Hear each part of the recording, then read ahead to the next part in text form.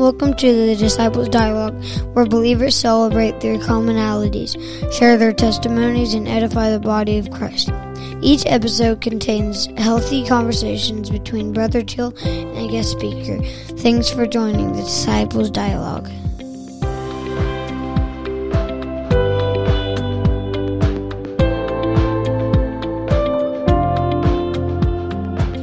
Well, all right. Welcome to Disciples Dialogue. This is our first podcast here on the channel, and glad for all of you who are listening here, whether present or in the future. Hopefully we have a lot of people who will join us and listen. I'll dive right into the first episode here, and honestly, I can honestly say I am excited about my first guest. I like to choose my guests wisely, and I'm glad to have not only just a friend, a fellow minister of the gospel, but also he's almost like a brother to me. And Brother Blake, Jesse Blake, right here from Radford in the church, FAC Radford. Welcome to the podcast, Brother Blake. It's good to be here, man. Good to be here. Yeah, I'm excited about this. This is a new adventure for me. It's going to be different. This is a new thing that I'm doing. I know that you and me both we like podcasts. We listen to Biblos and Kingdom Speak and all these other podcasts. I'm a fan of podcasts, and so not trying to be a copycat, but at the same time, I know that people here in Radford have a voice and have a testimony, and so we want to get that out as well. I enjoy hearing what God is doing all over the country, all over the world, and so I wanted to open up an opportunity and create a platform for people who we know, both in the church and not in the church, to be able to tell about how good God is and what He's doing, and so that's what Disciples Dialogue is about. Is just people of like faith coming together and talking about the Lord and lifting up His name and His kingdom. And so that's what we'll do today. Today we're going to talk about, Brother Blake and myself, the God of the old and the new. I asked Brother Blake if he would come on to the podcast and talk about this topic, the God of the new, the old and the new. For anyone who doesn't know Brother Blake, he is probably the most knowledgeable individual when it comes to the Word of God and the history of it, and the Old Testament and the New Testament. I knew that he would be able to shed some light for you and me, the listeners, on this subject. And so, Brother Blake, what comes to your mind when you see that title or hear that title, the God of the old and the new? Well, I would start by saying I don't even feel like that I'm that knowledgeable about Scripture, but what I have had is a lifetime of hearing the Word, and obviously that's going to stick with you. Yes. And when I hear the God of the old and the God of the new, it from a preaching standpoint and from a discipleship standpoint and a study standpoint, we have to be able to find Jesus in the Old Testament. Yeah. Obviously, we see Him throughout the New Testament, but to be able to find Him in the types and shadows that we see in the Old Testament. Right. I think that's what it speaks to me personally. I'm not sure how that other people see it when they read, but reading from a point of Holy Ghost-filled revelation, I try to see that. Any story that I read, any account I read, any scripture I read, I try to put Jesus in that situation. Yeah, no, that's really good. And I remember years and years ago, of course, I wasn't raised in the church. I wasn't brought up in the faith. I didn't know what even apostolic meant. And so not being raised up in that, when I did start reading the Bible, of course, probably against my better judgment, I started out in Genesis, and, I thought, well, I'll just read the whole Bible from the beginning to the end, and probably not the best way to start out for a new person. However, I will say that when I started out in the Old Testament, I did not understand that Jesus from the New Testament could be seen and found all throughout those Old Testament scriptures and the writings of people like Moses and Abraham and all these great prophets that we find in the Old Testament. And so to have that revelation, and I think that it's a revelation that is not just once you realize it, well, then you're done. I think it's a constant revelation of seeing new times. Even now, I've been in the church for over a decade now, or almost a decade now, but I can still go to the Old Testament and see something new and see Jesus in a new area, in a new way, and that types and shadows like he was talking about. And so I think it's very incredible to look for Jesus, and I think that's how we should read the Old Testament, to look for Jesus all throughout the Scripture, the Old and the New. I agree. I think that that the reason why that other denominations and just to throw it out there, the Trinitarian denominations, the reason that they have such a difficult time of finding Jesus in the Old Testament is because they're trying to find him in some triune value, some Trinitarian, mindset, and it's not going to be there. It's just not there, and so they end up being more confused than when they started. Right. But when you're looking for, as Deuteronomy 6:4 tells us, if you weigh everything with that filter, Hear, O Israel, the Lord our God is one. If you weigh everything that we read with that scripture and compare it to that, it has to line up with that, or we've missed the point. Yeah. And so throughout the Old Testament, you can see Jesus because he's not some lesser God. He's not some third member or third wheel that's breaking up an all-powerful unity. Right. And he's the one with all the power. He's the one with all the power. Yeah. You take that same mindset to the New Testament and you read, like you said, Matthew 28:18, and it says, all power in heaven and earth is given unto him. So I don't care how many gods they can place in heaven, right? Then they have no power. Right. And I'm going to worship the one that's got the power. Amen. You look for him, you find him. Well said. Well said. I remember receiving that revelation for the first time, hearing it from probably our pastor, Pastor Joey Hall. And when he said that, even if there were three different entities in heaven, if Jesus is the one with all the power, that's who I'm going to live for, and that's who I'm going to worship, because these other ones can't do anything for me. Yeah. The one with all the powers who can help us.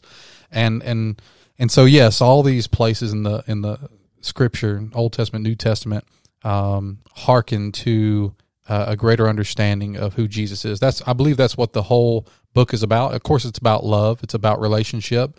But I believe that all these nuances in the Old Testament and the New Testament, they are to reveal, like the book of Revelation. It is the revealing of Jesus Christ.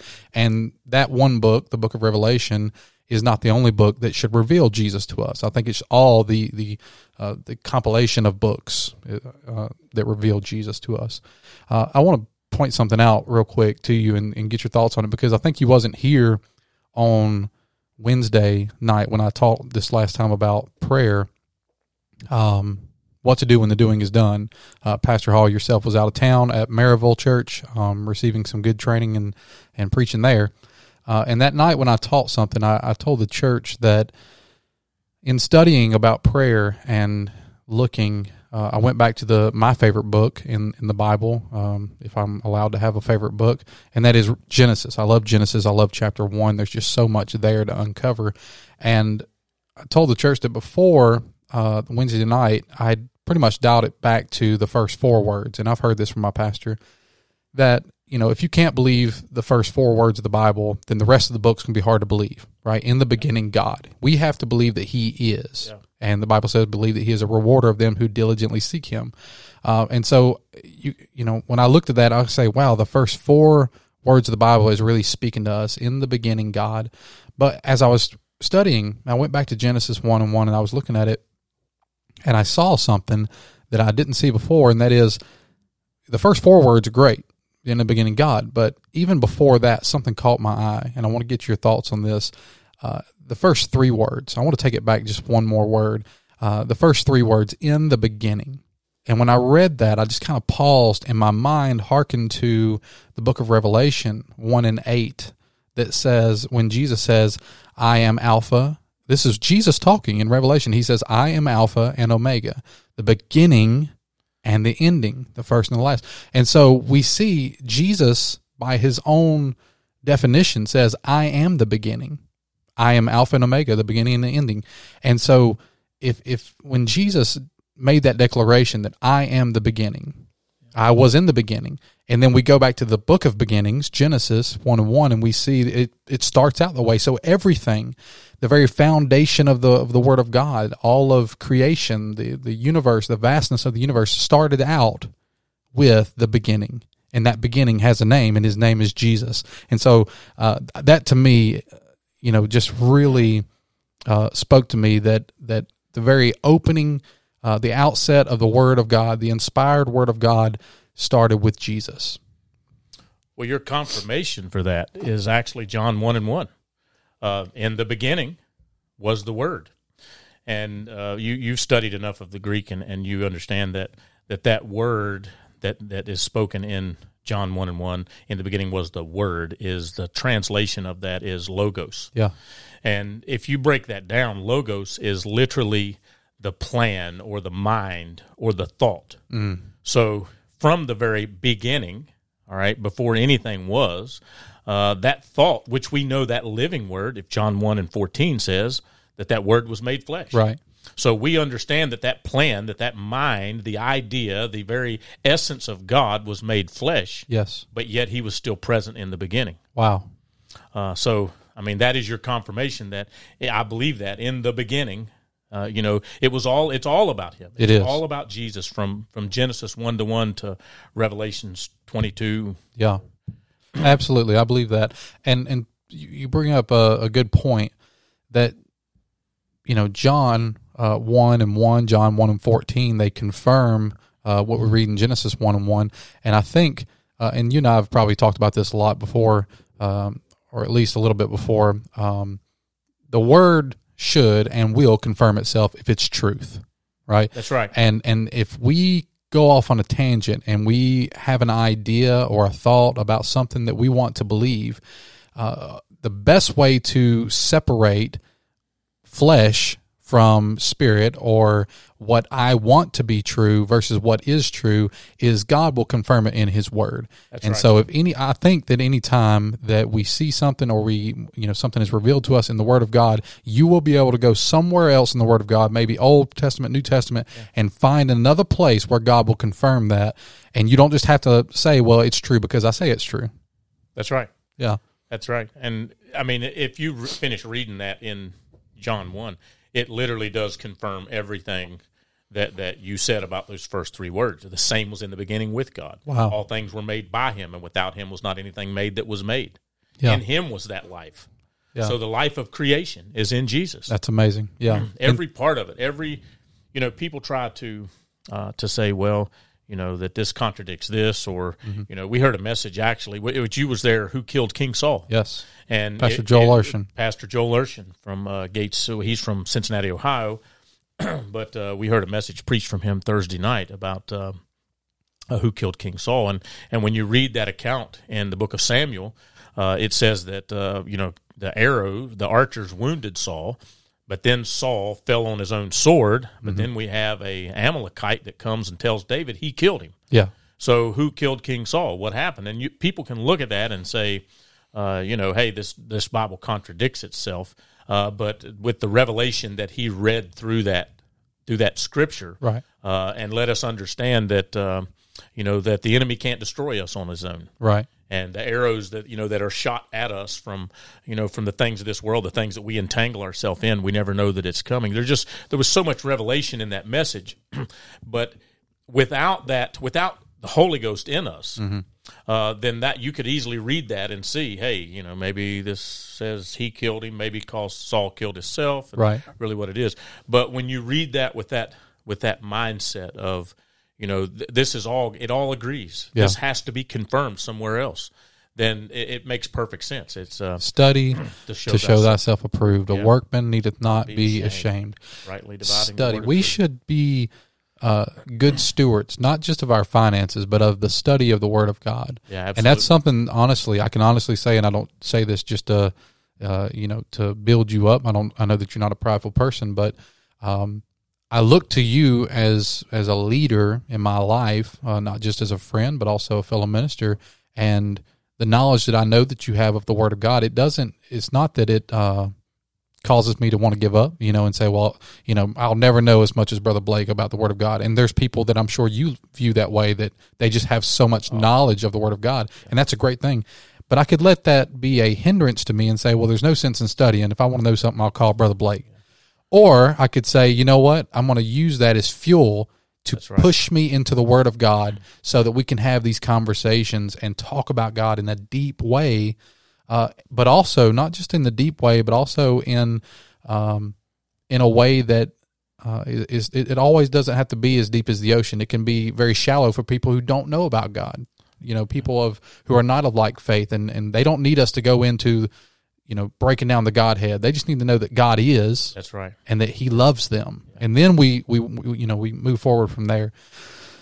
So many good things, but I want to touch on this real quick. We're talking about the God of the old and the new.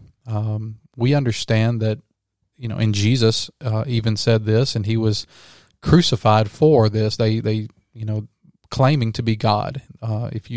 I remember when I was struggling even with the oneness of God, and is He really, are they one? Jesus made it very plain. When the religious people came up to Him in the New Testament, you go read about this, and they say, well, you're making yourself to be God. He claimed to be doing things, and He claimed to forgive sins and do things that only God Himself could do. And so Jesus would look at them and say things like, if you've seen me, you've seen the Father. Yeah. Or,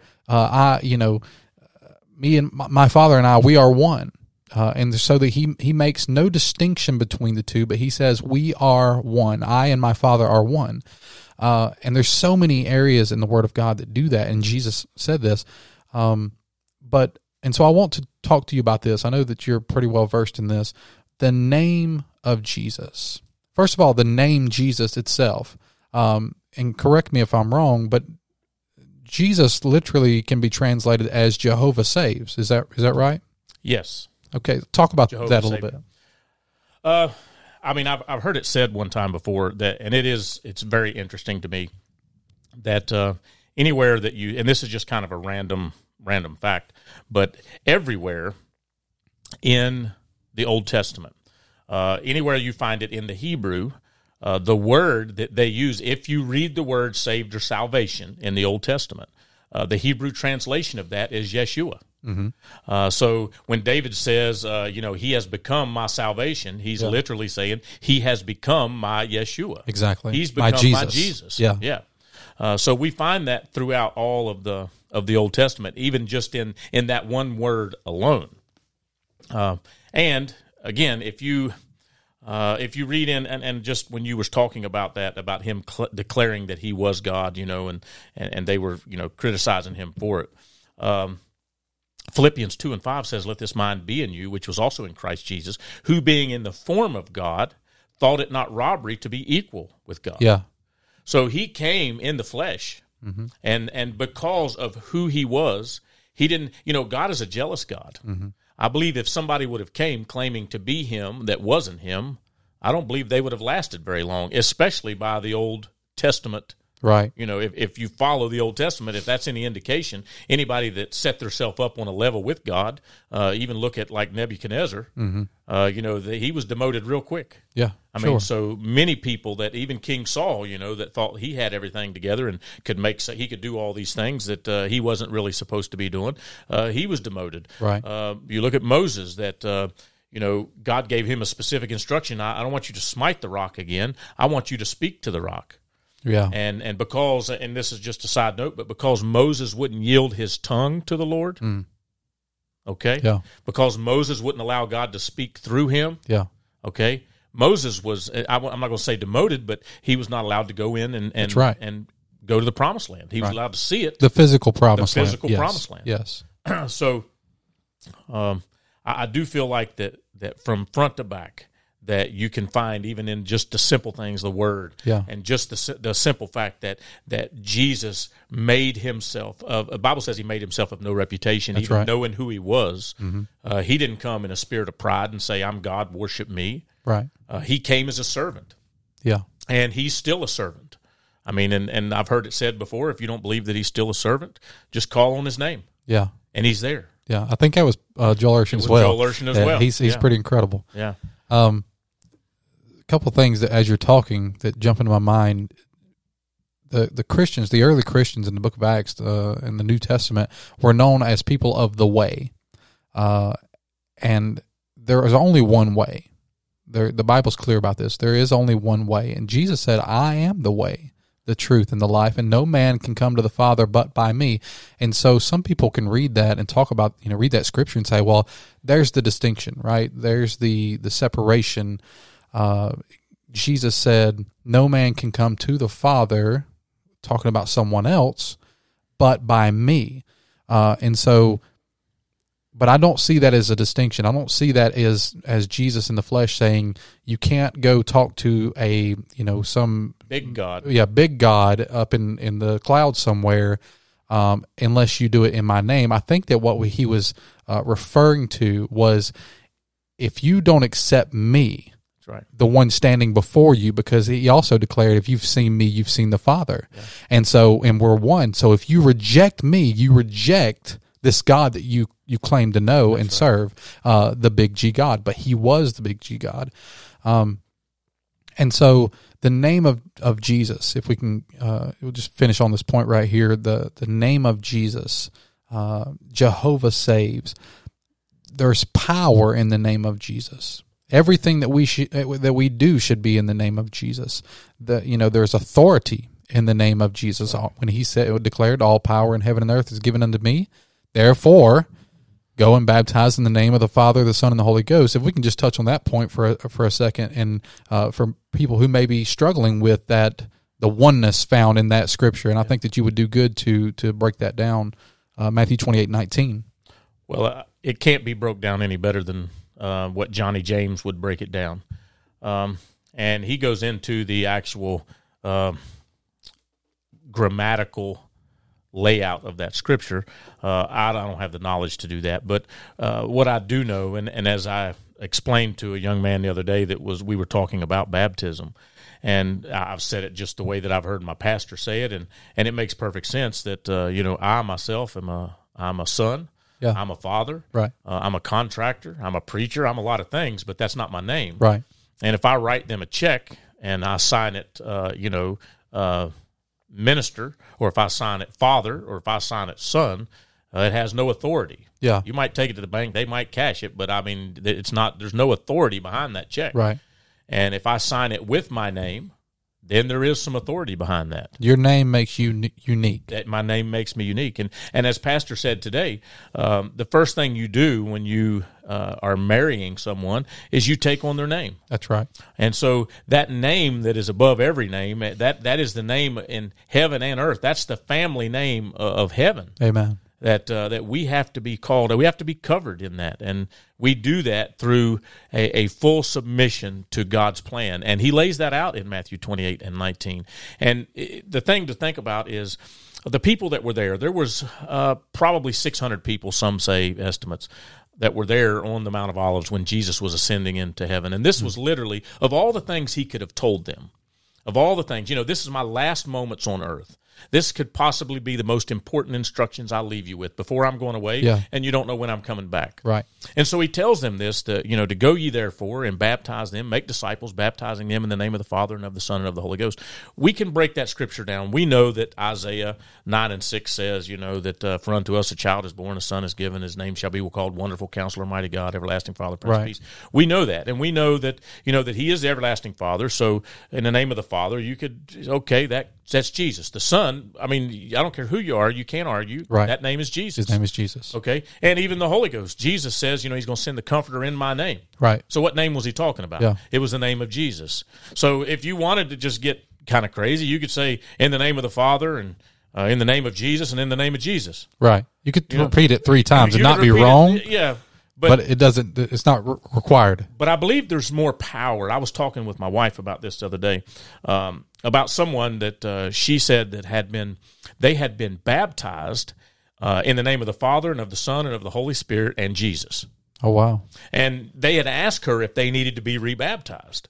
And my answer to that is the power of being baptized in Jesus' name is partly in the revelation of Jesus' name. I agree. All right. If you don't know, it's like, being baptized in the name of Donald Trump, or, paying tithes to Donald Trump. It's like, there's no connection there. I don't know who that is. Mm-hmm. All right. We have no relationship. So there's no authority with that. But because we are entering into a relationship with him, and if we understand who he is, if we understand the power of his name, the authority of his name, if we understand that there is one Lord, one faith, and one baptism, if we understand that he is the God of the old, manifest in the new, that without controversy, great is a mystery of godliness, God manifest in the flesh. Yes. I mean, if we understand those things, that living word was made manifest, and there's a revelation in that gives us the authority and the power in our baptism. Wow. It's not just some, and I believe that if the revelation is there, I mean, and you're somewhere off by yourself and you don't have a preacher and somebody can baptize you in Jesus' name, let them baptize you in Jesus' name. We'll put it in God's hands. Yeah. But there is also an authority and a power in the revelation of his name. Yeah. And that's why we were baptized in his name, because of that revelation. That's incredible. And to that point, I would say that, and I've told people this before, I wrestled with this. My great-grandmother, before she passed, was dealing with Alzheimer's, and she lost her mind.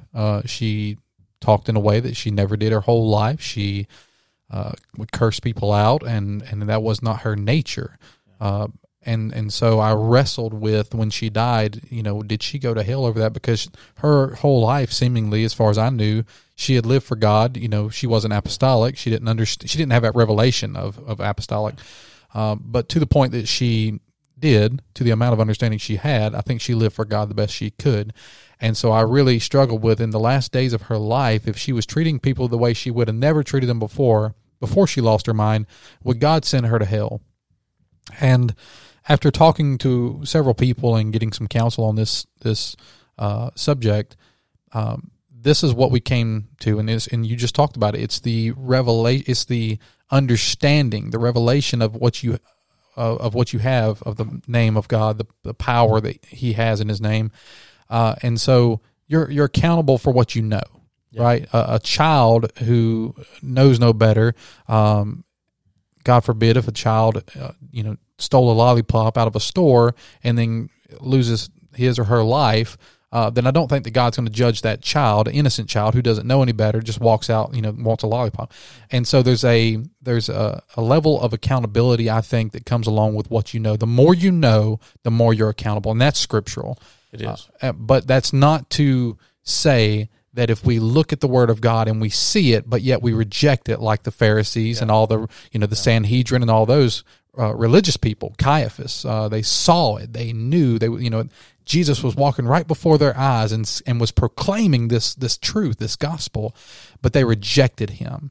So I think that there's a distinction between not understanding and not having it delivered to you to understand Jesus as the mighty God incarnate in flesh, versus I see it, but I reject it. Absolutely. And I think it goes right along with that. When Jesus is talking to those same Pharisees, it doesn't say that Caiaphas was there, but he very well could have been. I know he was the high priest, but he was talking to them, and they were telling him that you're not who you say you are. That's what they were saying. Right. And so Jesus goes on and he tells them, he says, of all sins in this life or the next, they can be forgiven you except the sin of blasphemy. Can't be forgiven in this life or the next. But then we fast forward and we go to Paul. And Paul tells us, the Apostle Paul tells us, that the blood of Jesus Christ cleanses us from all sins. Right. So which one is it? Yeah. And why was it specific when Jesus spoke to those people that he said it couldn't be forgiven? But Paul tells us that it can be. So there's obviously something going on in this conversation that most people miss. And a lot of people say, well, if you use the Lord's name in vain, that's blasphemy. That's not what was happening. What was happening here is so crazy that these Pharisees and these learned people were rejecting who Jesus Christ was. Yeah. They were rejecting, like you said, that revelation of the name. Exactly. So they seen it, but they chose to reject it. Right. Okay? And because they chose to reject it, they would never try to change their mind. They would never seek repentance. Yeah. They would never ask him and come to him and say, God, I was wrong. I missed the mark. And they would never do it because they've been deceived in their own mind. The Bible says that they would believe a lie because as a matter of fact, Jesus said it like this, that because they would not receive a love for the truth, that God would send them a strong delusion, right, and they would believe a lie and be damned. That's what it says. Okay, Wow. so if someone has received that delusion, if they don't grab a hold of the revelation of Jesus Christ when it's presented to them, Yeah. when it's there in black and white and red, and they see it, and they don't receive that and grab a hold of it, buy the truth and sell it not, Yeah. man, it's a dangerous place to be. You put yourself on a path towards destruction. Yeah. That's incredible. And there's so many areas and avenues and so many rabbit trails that we could go down in talking about this. My mind goes to, I think it was 10 lepers that came to Jesus, and he ended up, long story short, sending all of them and says, go show yourself to the high priest and you'll be cleansed and all that. But it was the one who understood in a different way than the other 9 that I'm going to go back and give thanks. I'm going to go back and appreciate, if you will, what Jesus has done for us. And so, and Jesus' reply was, well, where's the other 9? Yeah. When I do something for you, and I know that's a completely different area, but at the same time, the tie between those two things that I'm seeing is when you see that God is revealing himself to you, and you say, oh, that was real nice, but I'm going to continue going on my path, then you've outright rejected him. That's right. And so anybody who steps foot into an apostolic service, or even in passing, if God reveals himself to you in whatever manner or way that he wants to, when God reveals truth to you, we have a decision to make. We can either go back to him and say, I see it, and I'm going to receive it. Yeah. Or I can say, like the Pharisees, that offends me because of what I've believed my whole life.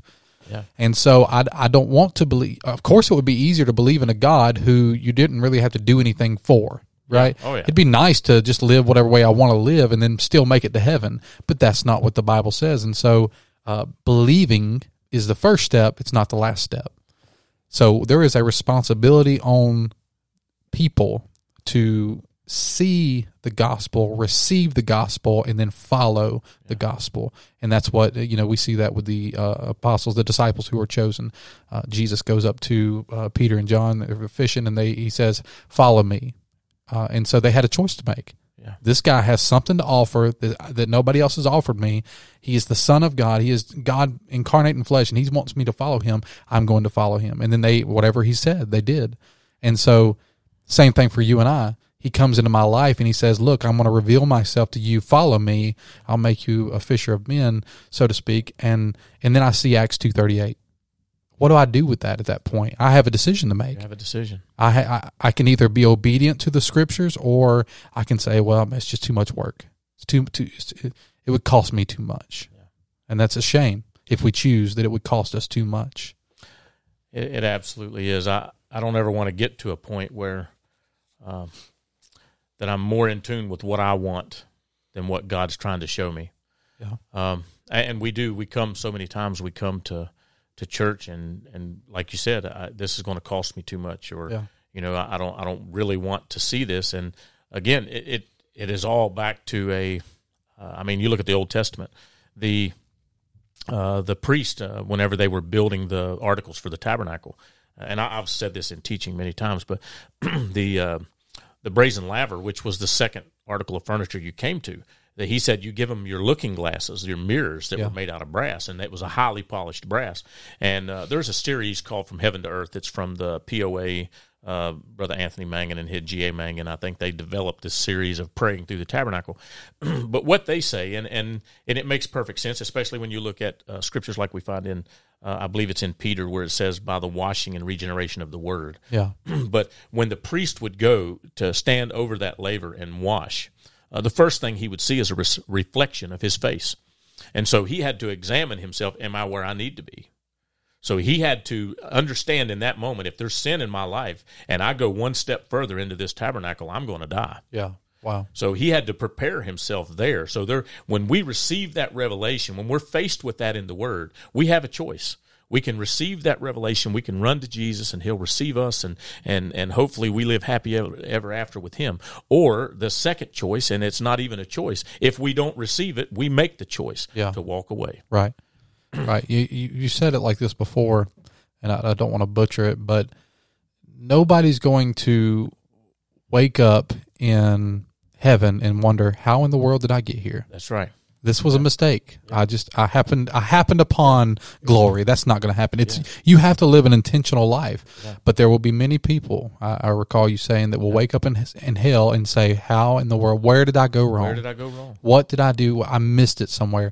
And I just refuse to let that be me. And I pray that anyone who listens to this podcast, this episode, understands that you don't have to go to hell.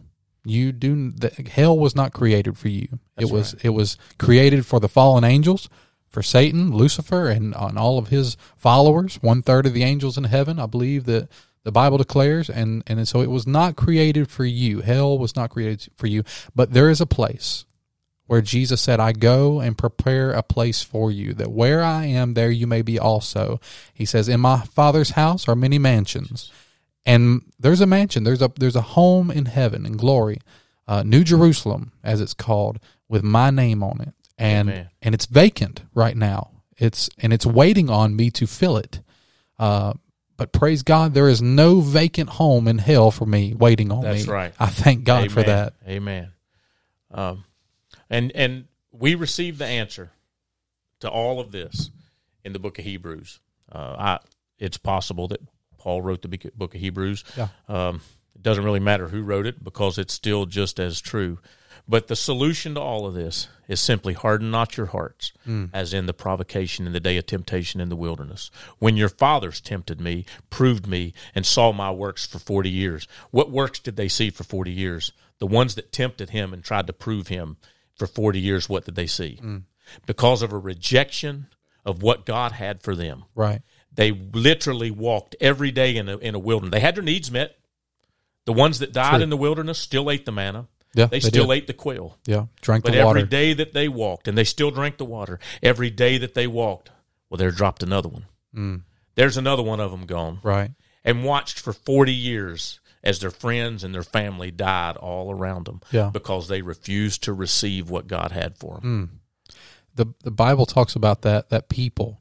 It was a whole generation. A whole generation who refused to follow the man of God into a promised land, but rather chose to murmur and complain about everything that happened. And God waited on that whole complaining generation to die off, and then he says, now we can take this new generation who's not going to complain, who's not going to murmur, but they're ready to enter into the promise. And I believe that generation is now for us. They're not to say that the generation before you and me were any type of complainers or didn't have it, because they definitely did have it. God always has a people, is I guess what I'm trying to say. He will always have a people. And like we've heard it said before, I'm going to make sure that I'm in that handful. There is 4 generations to every movement. 4 generations. And I don't have the notes right in front of me. I've got an incredible list of those 4 generations. But it starts out with the people that experience it firsthand. The people that came out of the wilderness, out of Egypt. Yeah. They experienced it firsthand. And then if you literally count 4 generations from that, they've fallen into sin. Wow. Then we find the judges coming on the scene. All right. And the people are a mess from then on. There's literally 4 generations of a movement. Right now, the Apostolic Church is 4 generations past the Azusa Street revival. Wow. I did not know that. Takes 4 generations. Because if you think about it, the Bible even says there arose another generation that knew not Joshua. Yeah, exactly. Okay? So what happens is that if we cannot, Brother Kenneth Carpenter said at this movement conference, before you can have a movement, you got to have men and women that can articulate the message. Wow. All right. So we have to make it the most important thing in our life. Proverbs 23:23 says, buy the truth and sell it not. Yeah. We got to be able to speak this thing. We got to be able to understand it. We want our kids to understand it. Yeah. I want every disciple that comes in this place to be able to understand it and to articulate the message of who Jesus Christ is in the Old Testament and who he is in the New Testament. Amen. And what he is today. If not, we will be the last generation of apostolics. That's good stuff. That word, Brother Blake, and you and I have not talked about it, but that word articulation has came into my life recently over the last 6 months, I would say, so many times and from so many different angles. And I think that God is trying to, at least for myself, get a hold of us, get a hold of me, and teach me how to articulate the Word of God. It's one thing to, grab your Bible and walk up in the local mall and have that turn or burn kind of message, but that's not the message that Jesus brought into the world. Of course, there is a message there to preach. Hell is real, and there's people who are going there every day. But if we can learn to articulate the Word of God and to present it on a level that is relevant for the listener, to make them want to, man, that's so good. And that's what I want this podcast to be about, because there's going to be a lot of people who may stumble upon this podcast who will never darken the doors of this church. But if we can articulate the gospel to them and get on their level, Paul said, I become all things to all men. That I might win some. He didn't say I'm going to win them all, no. But I want to teach it to the very best I can for them, for that person. And for some, I'm going to have to come down a little bit. For some, I'm going to have to rise up a little bit. But I'm going to articulate it in such a way that they at the end of the day, they're going to have to make a choice. I don't want it, or I want it. And we've got a little group chat with our hyphen group that, and one of the ladies mentioned the other day that she didn't have the confidence, that to teach a Bible study, and she didn't feel like that, she was going to be stumped. If she went out and tried to teach somebody, that she would just be stumped and may not be able to give them the answer they created. But I teach it. I've said it 100 times, and I've heard it said other places as well, but that God will meet you at the level of your desire. Yes. So I also believe that He will meet you if you're lost and you're looking, for Him. He's going to meet you at your level of knowledge. Sure. I mean, God's not going to send a newborn babe, I'll be honest with you, to hear Brother Raymond Woodward's All in Him message. Right. Okay. Right. Or Brother Raymond Woodward's Apostolic 2.0 message that he just preached at Maryville. Yes. I mean, mind-blowing messages that speak to the body. But it may not be, and God can do anything. I'm not trying to tie God's hands. I know that lost people can hear that message because the word works. Yes. It doesn't matter who's preaching it. If it's anointed word of God and it's the truth, it's going to work. But God's going to meet those people on a level they can understand. And so He's never going to send you that He doesn't equip you. Wow. So if He puts someone in your path that for you to witness to, then He is quite sure that you have every tool you need to reach that particular person. Right. He may not send, obviously He's not going to send me to some college campus to talk to a bunch of, PhDs, because I don't have the knowledge to connect with them. I'm just a hillbilly. And in the body, you may be a hand, but you may not be a foot. That's right. And he may need a foot in the college campus. We're, many members, one body. He's needed a foot many times on me, brother. That's good. Yeah. That's a good segue into, I think, a good stopping point here. And I'll say this: when I think about the God of the old and the God of the new, of course, scripturally, we've talked about this. We've talked about how Jesus should be revealed to us all throughout the Bible. It is in the inspired Word of God. But also, when I see that, when I think about that, my mind went here, and that is, of course, He's the God of the Old Testament and the New Testament, but personally, He's the God of the old and the new for me. And by that I mean the old me, the me that I used to be before I was baptized in His name, before I was filled with His Spirit. There was an old me. It was a me that I didn't like, and matter of fact, a lot of other people didn't like that me. But He was the God of that me as well. That's right. He was still my Father. That's right. He was still my God. I just was not serving Him. Still reaching. And after being obedient to the Scripture, as it was revealed to me, now through baptism, the old me died in that water. The new me, I started living at that point, and I became a new creature, and old things were passed away, and all things become new, and we understand that scriptural. But He's also the God of my newness. He's the God who is walking with me daily. And so for me personally, and for you and everyone else, He is the God of the old and the new. Amen. He's not a God that just shows up once you go through the plan of salvation. He's always been there. Yeah. It's just whether or not we're going to walk with Him on the journey.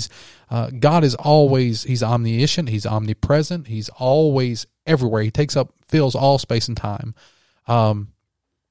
But there is a responsibility on the believer, on the behalf of the believer, who when we see it in the Scripture, we are obedient to the Scripture, then he wants to be a God of the new you. And that's not just to say that, God does not change. Yeah. He's not a created being. He doesn't change like you and I do. He is constant. Right. He is infallible. God is the only perfect one. And with that, you and I, even though we are frail, but God does not change. And with that, I just want to say that for anybody who is looking to start a relationship with God, we must understand that He is the God of the Old Testament, the New Testament, but He's also the God who's been with you your whole life. He spoke you into existence, and He has a plan for your life, and He wants to be the God in that newness of life when you are obedient to the Scriptures. That's absolutely true. I think basically what you said there is that from the moment we live, the moment we draw our first breath, we all have to have a progressive revelation of who God is. From a little kid, such as Ezekiel that just walked in on us here. Yeah. He understands that there is a God. I mean, we watch him in service. Oh, but yes. He's been trained, but his revelation of God is not to the same. I mean, obviously, childlike faith is powerful, and God yes. said, "Except you come as a child, mm-hmm. you can't receive me." I think that's because of the simplicity of God. Mm-hmm. That's why that this this convoluted Trinitarian mindset that tries to complicate it to the point where nobody can understand it. Yeah. That's why that it's so wrong. And with a childlike faith, it is a simplicity there of who God is. Yes. And so we start out with that understanding of him, and it doesn't matter. I use him as a young child, but the children in the faith, people that just come into the church, they're going to start out with a small understanding of God. But as we grow, as that word begins to feed us, and as we're able to handle more meat, we receive more and more of a revelation of God. Yes. The first thing that, and I was out of the church for many, many years. And when I started, when my life fell apart and I turned everything over to the Lord, the first revelation that I received, the very first one, I knew who Jesus was. I had heard it my whole life. But there's still a revelation I received about that as well. But the very first thing that I feel like God really revealed to me that was so heavy, that was so powerful, that it just really literally shook me to my core, was just how much that he truly loves us. Oh, yes. That revelation alone, when you truly understand how much that he loves us in spite of ourselves. In the old you, he loves you that much. Yeah. The new you, he loves you that much. Wow. And man, when you understand that, yeah. when you understand just how much, I can remember the day, and it was something crazy. It was, it's just how that God works. But I was having a really rough time, and a cousin of mine, who's also in the truth, made mention of whatever I think it's called, the Beautiful Kiss song by David Crowder, that we sing at some. Yes. And as I was listening to that song and kind of praying, I feel like that God filled me right then with the revelation of how much he truly loved us. Yeah. And so for me, that song has a special, I can't listen to that song without weeping in the Lord, because it's like a renewing of that revelation of just how much he loves us. Right. What he's willing to, and Brother Street, Pastor Street, when he came, and just to plug for anniversary services, if you hear this, this next coming weekend, Friday, Saturday, Sunday is our anniversary services. But Brother Street said, if you go to hell, you're going to have to wade through the love of God to get there. I remember that. So something so simple, but so profound to think about. He loves us that much that he's willing to do whatever it takes. Yeah. Whatever it takes. For God so loved the world that he gave. You could pause right there. He gave everything. Everything. He bankrupted heaven to save us. My. My goodness. And there's nothing. It's not that God loves you more if you obey the plan of salvation. God's love for us does not change. While we were yet sinners, he died for us. He died for us. Wow. And so be encouraged today, listeners. Be encouraged. I'm encouraged today to know that while I was yet a sinner, he died for me, but I do not have to stay there. I don't have to stay a sinner. That's right. And it's not that he's going to love me more if I obey Acts 2:38, obey any of the scriptures. His love for me does not change, but my love for him does change. It grows. That's right. And so that's my desire, is to love him more every day. Every day. Amen. Brother Blake, thank you so much for being my first guest. It's a pleasure. I really enjoyed this, and I can't wait until we can do round 2. I can sit here and talk all day, but I know you've got stuff to do. You've got roast on that you need to go and tend to. There are naps that need to be taken. Hey, man, Jesus took naps. We want to be like That's Jesus. That's right. I'm going to be like Jesus. All right. God bless you all, and thank you for joining. Keep an eye out. We got more coming to you from the Disciples Dialogue, probably new podcast every other week, until we can eventually go to every week. Amen. And so with that, we love you. We're praying for you that God would bless you and keep you. And if you are in the city of Radford, this just came to my mind. I want to say this real quick. If you are in the city of Radford and you do not have a home church, or if you're in the New River Valley and don't have a home church, FAC Radford in Radford, First Apostolic Church of Radford, we would love to have you. Amen. Sunday morning, Wednesday night, Tuesday night prayer meeting. There's all kinds of room for God to do something great in your life. Amen. Amen. Be blessed. God bless you.